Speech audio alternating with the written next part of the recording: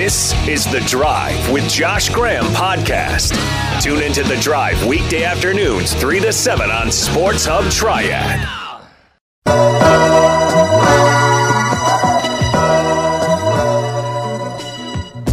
It only seems fitting that the day before the first Demon Deacon ever gets into the Naismith Basketball Hall of Fame, that we welcome in one of that player's teammates, one of that player's great friends, one of the greatest Demon Deacons of all time as well. Randolph Childress is here to talk about Tim Duncan getting into the Hall. Let's start at the beginning. You were 2 years ahead of Tim, so be honest with me. Coach Odom yesterday said his first impression of Tim was that he'd make for a very good walk-on. What was yours?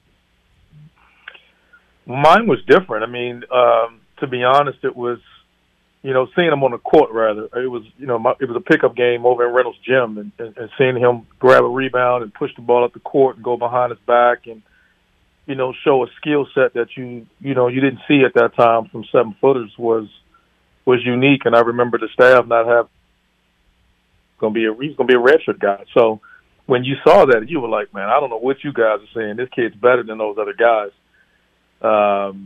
We know they kind of debated it. We couldn't argue with the coaches, but I think at that time of the year, by the rules, they weren't allowed to be in the gym with the guys as much as we were as players. I know Timmy was a quiet kid. We all know that, I think. But how would you describe just how introverted he was back then? What's funny is he opens up around people he's comfortable with. We would respect that when he was around other people, but when you were, in his so to speak, inner circle, he's funny. He has a humor and a sense of humor and quite talkative. When you're in this, like I said, when you're around him enough, so you understand that with other people, you respect it because it's who he is. But like I said, I would imagine you'll see him open up quite a bit this weekend once he gets around his family and friends as well. Tony Rutland once told me he was unbeatable in Mortal Kombat back in the 90s. Is that true? I probably hadn't changed much nowadays. I mean, he's a video game freak now. He would when he wasn't doing his work, he would fit into this generation well with that mindset. I know some of the kids will always be playing video games. I don't think that's a habit he's changed much. That wasn't you, though. You thought video gamers were probably nerds back then. No, you know what? Timmy was just what he did. I mean, no matter what, FIFA, I mean, all those type of games. He played everything, and guys got frustrated because they couldn't beat him, so they just stopped trying.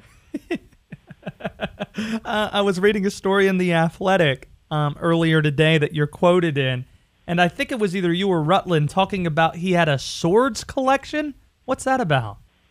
He did. I used to buy him gifts of that. He used to collect all types of weird knives and things of that nature. I mean, he's an outdoorsman in that aspect. So I remember randomly one day just seeing some weird knife, and at that time he collected a bunch of them. He had all types of like you said, Mortal Kombat activities, so to speak. Nothing malicious, he just collected them. I mean, like cars and everything else. So it's just one of those weird things you didn't know that anybody would collect. But just, I would see him and be like, Tim might like that, and pick it up for him. But he used to collect them quite a bit when we were younger.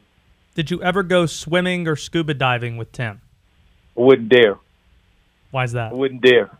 Because you would embarrass yourself. First, he could swim better than he played basketball. So, jumping in the pool with him and seeing a guy that big move around like that, you were just like, all right, next. And I wasn't the best swimmer at the time, so I playing around with him, he was too big to even. I couldn't get him off me if he started playing around and trying to throw me under the water back then. So but he was always a great swimmer. And, he was just looking forward to. We would do rehab, and part of our preseason conditioning, we would have pool workouts and things like that. So he was just a natural when it came to that. Randolph Childress with us here. He's in Connecticut getting set for Tim Duncan's Hall of Fame induction tomorrow into the Naismith Basketball Hall of Fame. When did you know you had Tim's trust, and how much did basketball connect you to? Wow. You know what? I don't know. I don't know if I ever knew when. We just clicked from the very beginning. I think he's people don't know who he is, but I think his personality-wise, I was always more, outgoing and showed my emotions, on my sleeves. And Timmy, was more introverted. But again, when you were around him in a basketball setting, you knew how much of a assassin, so to speak, that he was. I mean, he went after people and he was a competitor.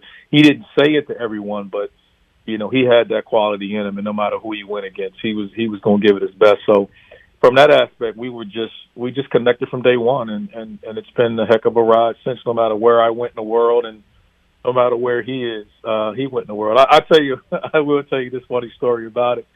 So you remember, I can't think of the year now, the year that they lost in Game 7 to LeBron and them in Miami? Oh, yeah, 2013. Okay, right. So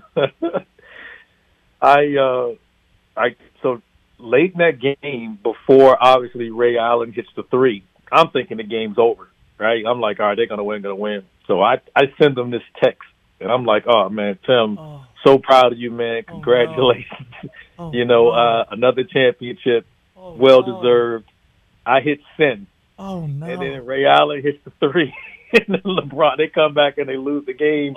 And then they go on to lose in Game 7. I felt so bad. I didn't call him or text him for like a month after that because I felt like I jinxed him. So, that was probably one of the funnier things. That when he responded to me after that, I knew answered your question earlier. I knew I had his trust because after that, I swore I jinxed him after that text. Well, he's got a sense of humor, as you mentioned. Did he have a sense of humor about that?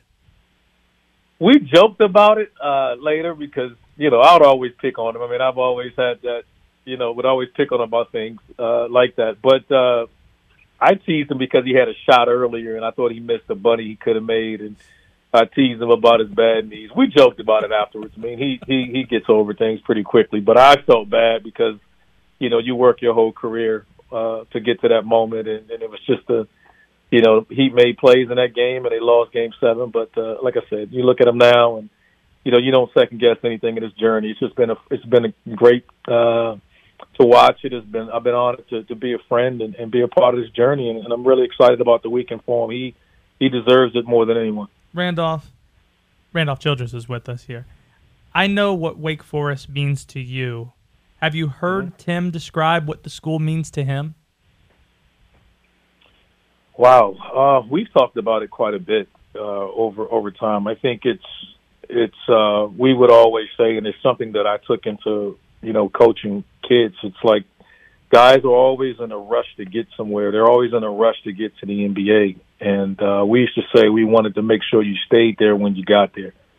And Timmy was a great example of that, during a time that when guys didn't go early. I mean, had Timmy left as a sophomore, he would have been the number one pick in the sophomore in the in 95, and that's not back then. You didn't do that. I mean, Grant Hill, Hall of Famer, stayed 4 years. I mean, you had to be a physical freak, like a Rodney Rogers, type of guy, who came through the door, which probably would have been a 90s version of Zion for those who doesn't know.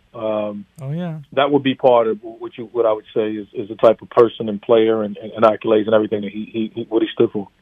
What do you imagine we hear from Timmy tomorrow night? Thanks for coming out. God bless. Good night. No, I don't know. What do you think he's going to wear, Randolph? Listen, I lost the bet in San Antonio betting that he wouldn't wear a suit, so I'm gonna bet tonight that. Yeah, but he wore a suit. Okay, for his retirement, he wore the suit, but for Manu's, I think he wore like a jacket with a T-shirt underneath. That's Timmy. Listen, I'm 50-50 on the suit. All right, so I'm hedging my bet toward the suit because I lost in San Antonio. Because it's for him and it's not for everyone else, I think he'll wear a suit. Now, his speech, I'm betting this may be the shortest Hall of Fame speech you'll ever hear. Will it get to 5 minutes? I don't know. Man, that'll be tough. That'll be tough. You're pushing your luck if you expect a whole lot more than that. I'm hoping. I can't I'm imagine. hoping he goes 2009. The only way it goes past 5 minutes if he just starts thinking everyone that's in attendance and start thinking about everybody around him. Other than that, I can't see it. I just don't. I'm thinking it goes like, I would love for this if it goes like 2009 Jordan Hall of Fame speech, where Jordan kind of shows a different side of him that none of us have ever seen before, and we kind of don't know how to feel about it. Like if Tim Duncan gets up there and just starts cracking jokes, oh, it'd be unbelievable. I hope we see that. I don't think we will.